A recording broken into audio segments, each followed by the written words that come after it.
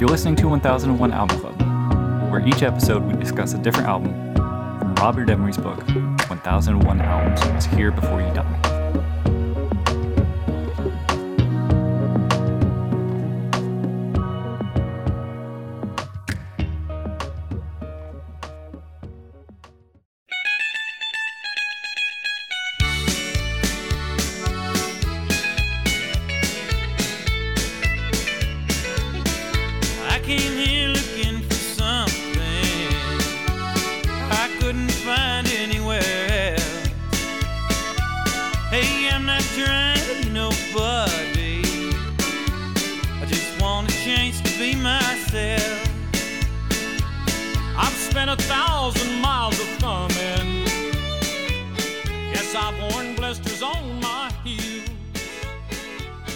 For this episode, we'll be talking about Dwight Yoakam, Buenas Noches From a Lonely Room. In the room, I have Rob. We're Earthlings. Let's blow up Earth things.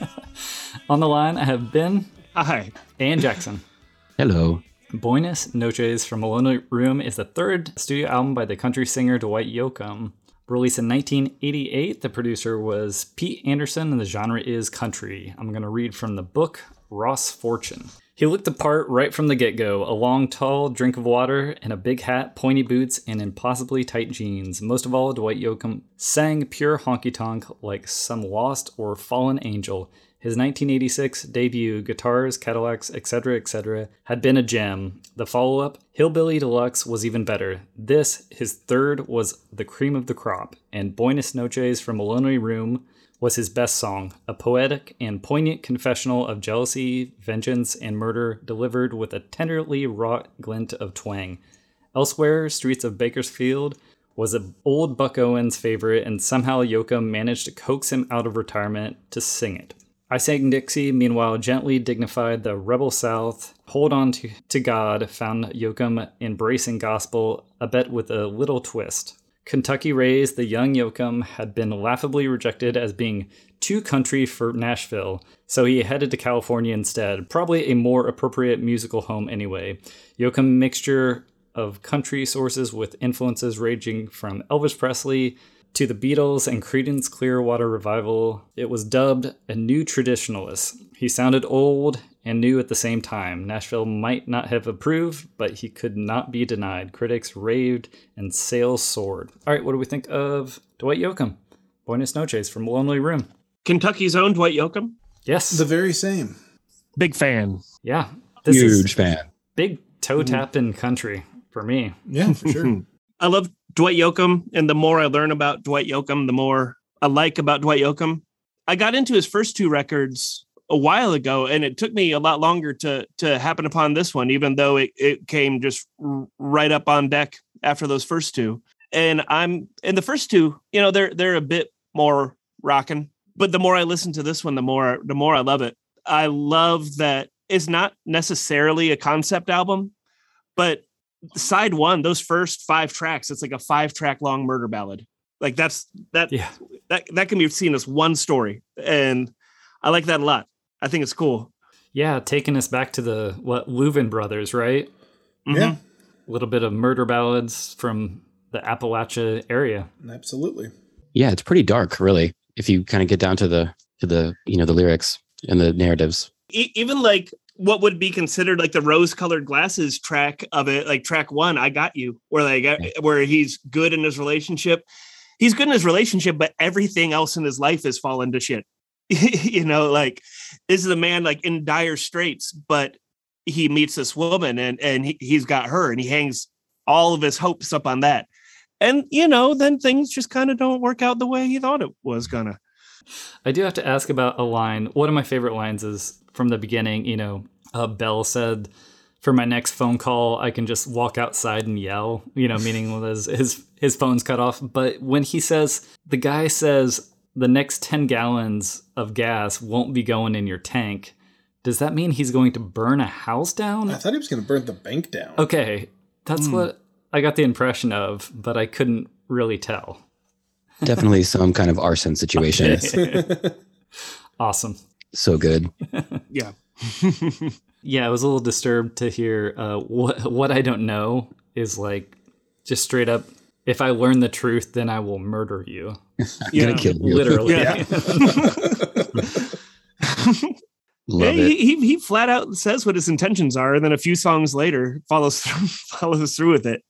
I even like that Johnny Cash cover kind of snuck right in the near the end of track 1 there with Home of the Blues. I think it's a good cover. It's a good treatment of the song, and it fits nicely in the narrative to put it right there. You know, I think it's really cool that Dwight was rejected in Nashville, then moved to LA, and then just started getting on these punk rock shows and like playing with like Husker Du and the Blasters and X, and like kind of started developing a fan base from an unlikely crowd. And I really respect that about him. I think it's really cool.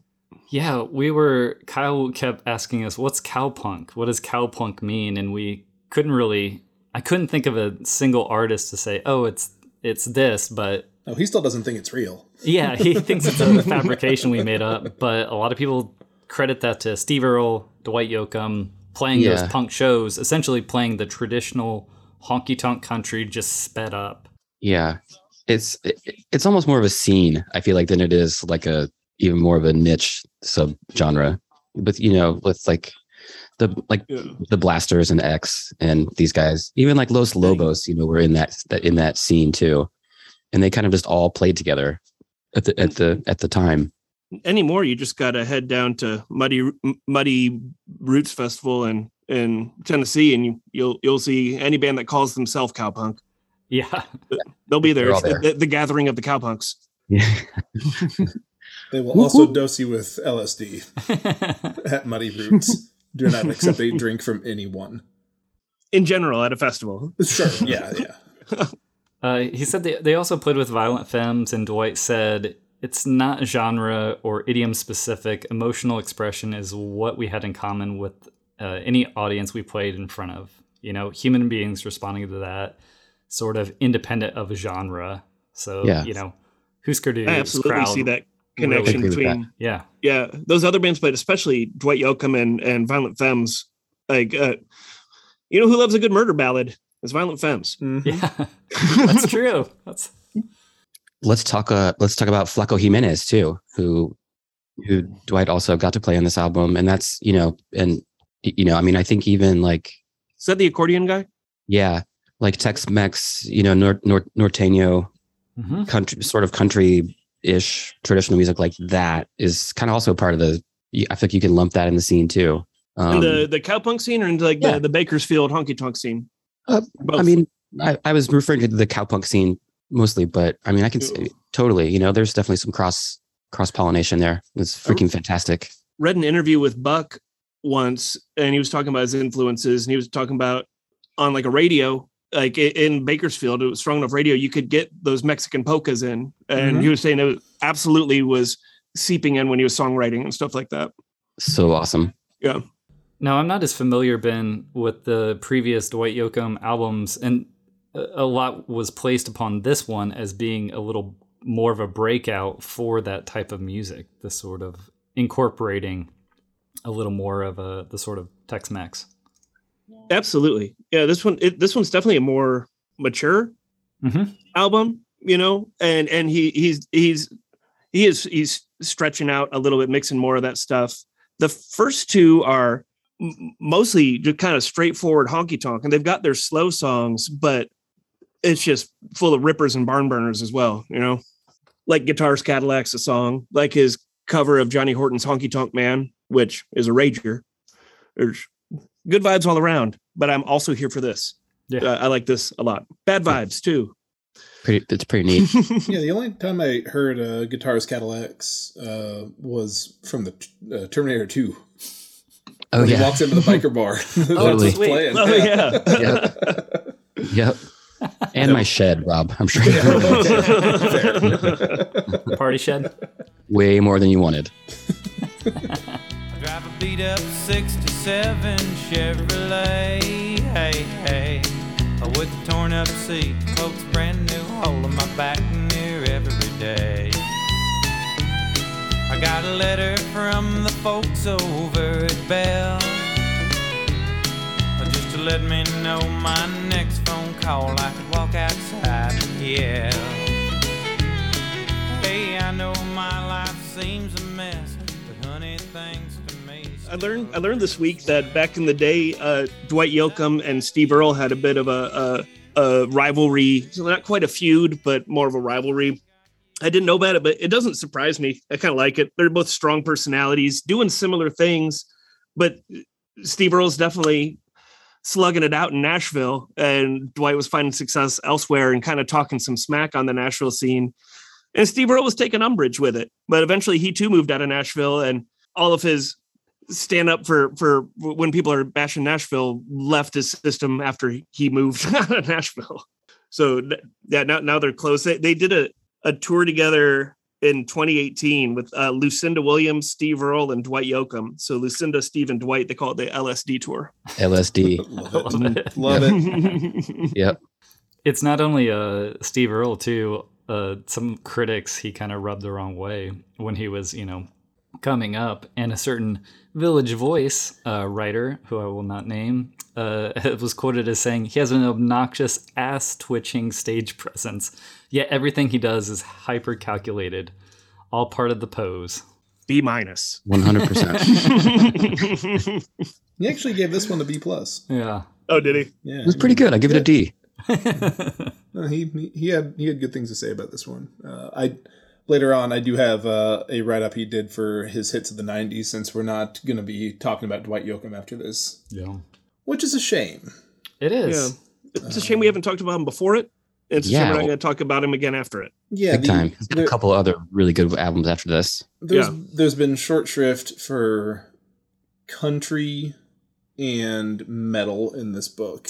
Especially right now. Blues a little bit. Yeah, and jazz. And jazz, yeah. Like it focuses more, I guess, on pop. It's pop. Well, I don't even know that. It's I think weird. it's rock, mainly. It's like I think it's just 40% British psychedelic. Yeah. Oh, yes, the longest 2 years of my life. 10% birds. All right, yeah. No. I was just going to comment production-wise. Like, it's slick as I don't know, dolphin's ass. But it's also sparse. It doesn't have the countrypolitan string like arrangements. Yeah. I think incorporating the accordion, it feels like that Tex-Mex vibe. It felt to me a lot like Redheaded Stranger, sure. or Stardust. Mm-hmm. Yeah, like just that sort of like kind of like back to basics like recording. However, guitar tone wise sometimes, and it's not his fault, it's completely Mr. Show's fault. Like the little Bob Odenkirk thing when they try to blow up the moon and Bob Odenkirk comes out with a beard and in front of the American flag like, don't you mess with God's America. Hey there, Mr. Monkey Man. Like it's like the exact same guitar tone, and I can't. My brain can't unhear it, so I kind of laugh every time. That's like, are you talking about just that twangy Telecaster? Yep. Yeah. Pete Anderson. Dwight didn't invite that either. Pete. Yep. The producer who also does that twanging guitar. Yeah. Man, I love that twanging guitar though. Pete Anderson is the Don Rich of this album. Yeah. And Dwight's early career. Yeah. And, those arrangements that you're talking about, how kind of sparse they are, and, that sound of that guitar, like that's what set Dwight apart from everybody else when he came out. And that is, that's because, he didn't have those countrypolitan arrangements, and he was going so traditional or whatever with this like rock and roll vibe, 2 parts rock and roll vibe in there too. Nobody sounded like that. This, new traditional kind of thing. And he had the songs and the freaking, star power to back it up. Yeah, he had the fucking songs. Yeah. To apologist for Kreisgauer, I guess we're not naming him. He does have that ass twitch though as well. Yeah. Yes, he does. So much so that he became like almost kind of a movie star, right? Yeah, he's in films. Yeah. Mm-hmm. He's a bad guy in Panic Room. Mm-hmm. Yeah. Mm-hmm. And Sling Blade. Yeah. Hell yeah. Yep. He can hold his own. I've seen Dwight in concert 6 or 7 times, and I can confirm his ass does still move like that. I'd love to see him again. The only time I caught him was a couple years ago at Bourbon and Beyond. He was playing. Yeah. And he always plays Streets of Bakersfield, by the way. Why would you not? Why would you not? Yeah. I mean, I want to play Streets of Bakersfield. I know. I was serious about that folks thing. That's a really good idea. Go straight from Fiesta right into Streets of Bakersfield. They're pretty similar structures. He also always plays Suspicious Minds. Yes. Yes, he does. I do have a story about Dwight, loving Elvis. When he met Bowie in the 90s, he asked him about Elvis Presley because Bowie and Elvis share a birthday, right? And it's like something that only Dwight Yoakam knows because he's into astrology. He's he has a steel trap of a mind. Essentially, he knows like so much history. He's very good at history and very good at dates and names and things. Yes. But Bowie told him that 6 months before Elvis's death, Elvis had asked Bowie to produce his next record. Oh my God. Wow. Bowie said he would do it. And then every time he would call Memphis, some Memphis mafia guy would pick up and say, he can't come to the phone right now, man. And then,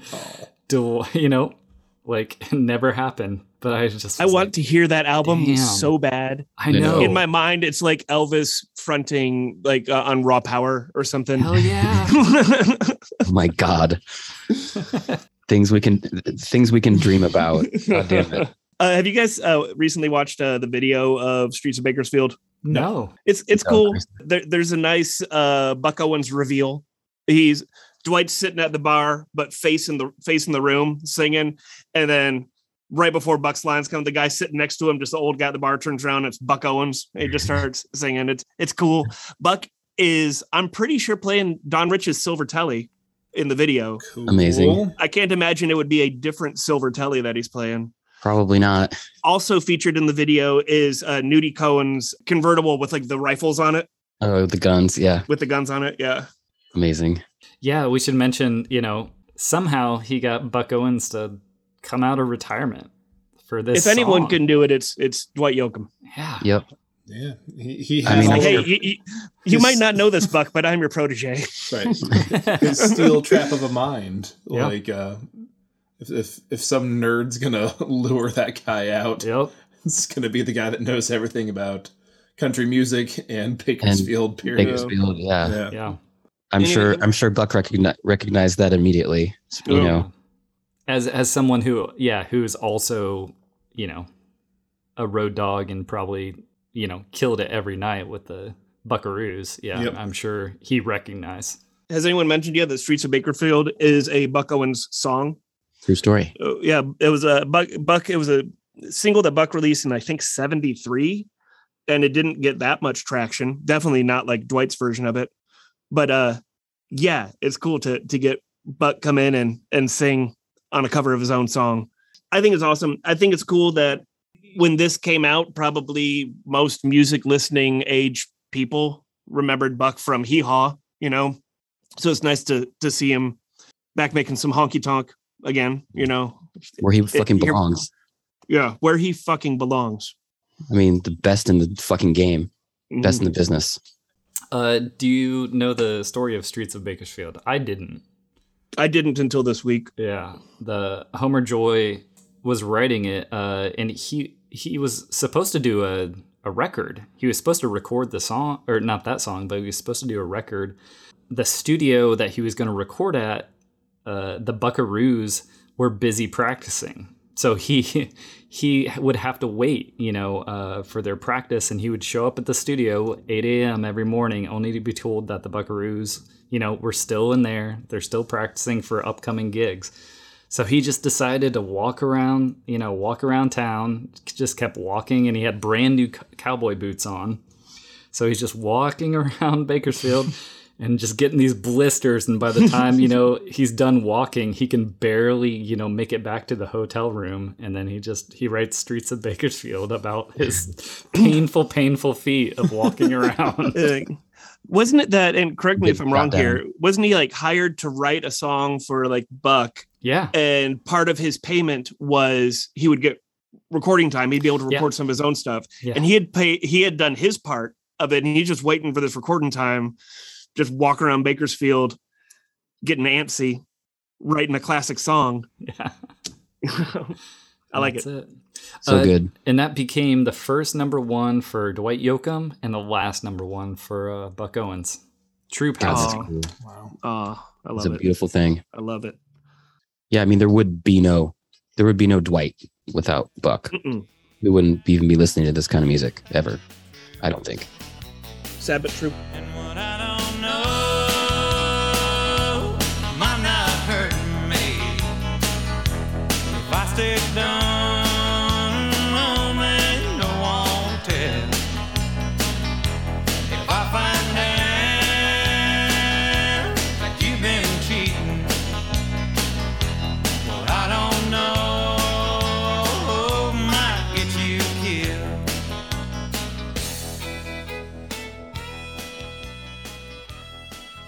Yeah, suck blowins. Suck blowins. Buck Blowins? I miss me some suck blowins. I also miss me some suck blowins. I have. It's on Bandcamp. I have the link if you guys want it. Oh yeah, we'll Yeah. we'll wanna hear it. hyperlink that shit Yeah. into. Can that be a Patreon episode? Sure. Suck blowins. Coming in. in his fuckaroo? Oh my god! So embarrassing. Oh, it's so dear good. listeners, Jackson used to front a Buck Owens and the Buckaroos tribute band where they would Weird Al the lyrics into just filthy, dirty things. And it's fantastic. It's one of my favorite bands. You'd be surprised how many people I know are like really ask me more about that than any other stuff. What I'm most surprised about is how many Buck Owens song titles lend themselves so easily into like 13-year-old dick jokes. It's amazing. I mean, it really just It's kind of like wrote almost all of them. itself. It was not. It went that didn't take long at all. I think we played live 3 times. I think women just walked out every single time from the shows. You have a favorite song title, Jackson? Let's see. I'm pretty partial to Sam's Face. I always come back to Roll Out the Red Rocket. Roll Out the Red Rocket, classic. Yep. So sad. Did We you know played that Dwight Yoakam has his own biscuit company called Bakersfield Biscuits? Now, our listeners in England, those aren't cookies. It's a breakfast bread. You could put honey on it or maybe an egg. Maybe just some butter. Maybe just some butter. Maybe some jam. Ooh, or top it with some gravy. Yeah. Yeah. I've never had Bakersfield biscuits. Do I need to go to California to get them? We need to make this happen. Yeah. I want them in my local grocer's freezer section. Well, get yourself Get on this, Dwight. Get yourself a marker. Get yourself a poster board. Stand outside the Kroger and demand it. Exercise your right. What Dwight Yoakam says about the content, the themes of this album, he says, I get moody, I kill someone, then I get religion in the end. Yeah. Now, I think he did that. What was that? Traditional gospel, hold on to God for his mom, he said. Yeah. To which Kreisgau said the inspirational number he wrote for his mom convinces me of nothing. Wow.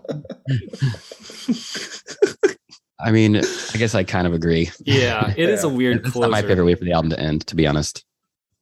I would like that song as a closer better if the other songs on side 2 fit more of the theme of side 1. If it was a bit of a continuation of the story, like whether he's in jail or on the run or seeking redemption or whatever. If the whole thing was kind of a nice arc, then I would appreciate the gospel song at the end, I think. Yeah. But as is, it's fine. Yeah. Bet his mom was stoked. Yeah. Oh, I'm sure. Yeah. Yeah. I like the song. And I'm down with plenty of gospel stuff. It just seems like a weird kind of It is a bit. weird But if it's going to be turn. on there, it has to be last, I guess, you know? Yeah, no, it fits There's There's no nowhere other place else. to put it. So I'm cool with it. I mean, since this was on CD, they could have just had a hidden track. Yeah. But then his mom True. wouldn't have stuck around to hear You didn't have a that. CD She player. wouldn't know. She's been doing the negative countdown. Yeah. It was eventually certified platinum. Did very well. I mean, obviously, 2 number 1 hot country singles with this. Bakersfield and I Sang Dixie. Mm-hmm. Cool. I'm just gonna get you Kreisgau's take from his hits from the 90s. Please. And here it is. Yeah. Whenever I ponder this multi-threat singer-songwriter, honky-tonk ideologue, Hollywood role player, published author, and hunk if you like your meat lean, I remember what Sharon Stone said. I remember what Sharon Stone said about the prospects of their reunion. I'd rather eat a dirt sandwich. Normally with country music, you swallow the male chauvinism and figure it's guys' feelings sorry for themselves is what makes it go. With Yoakam, so talented and so conscious, you expect a little movement within the paradigm, and conclude that he chose Neotrad because movement was the last thing on his mind. But even in his most romantic moment is the Waylon cover where he goes back to his old lady because his new lady was playing games. He's sung and written his way into the male chauvinist canon. His best songs of the 90s for its heartbroke melody, 1990s, The Heart That You Own, latest rock cover, the finale, Queen's Crazy Little Thing Called Love. He just can't handle it, must get round it, etc. Right, Dwight? Or is that just that dirtbag? A-.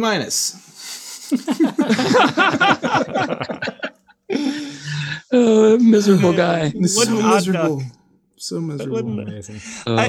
I don't think that every artist is should be expected to do everything. You can't expect Dwight Yoakam to be a new traditionalist and also progressive, because if he was progressive, he wouldn't be a traditionalist. Yep. He's doing a thing. Let him do it. He's also probably not very good at R&B, Kreisgau, because he plays honky tonk. Yeah. Kreisgau did like it. Yeah. He just Roundabout way. That's right. Yeah. He took a dump on it. The old reach around. Kreisgau reach around there. It's a real thing. I've just got a couple just things to add. Time magazine said that Dwight strides the line between rock's lust and country's lament. I thought that was cool, and I thought he does. And also, Honky Tonk Man off of Guitars, Cadillacs, etc., was the very first country music video to be played on MTV. Sweet. Mm-hmm. Yeah, cool. I don't need to go around, right? Everybody's that's great. Thumbs up on this one. Positive. Big time. Yeah, I'm a fan. Yeah, this is great. This is really, like I said before, toe tapping. I just put it on. I was in the kitchen. I was like, damn, this is fun. Mm-hmm. It's like it has a real upbeat vibe. And then it has the nice ballads. It has everything kind of. Some murder right in the middle. Yeah, some murder. Threats, arson. Yeah. Vagrancy. Jesus. Jesus. And baby Jesus. Selling your house and a watch for $15, whatever you would call that. It's cool. That's a bad deal. You just got to get back to Bakersfield, man. You're done with the Bay. Done with the Bay Area. Got to get back to Bakersfield. Fair. All right. Next time we'll be talking about Jane's Addiction. Nothing shocking. All right. Thanks all.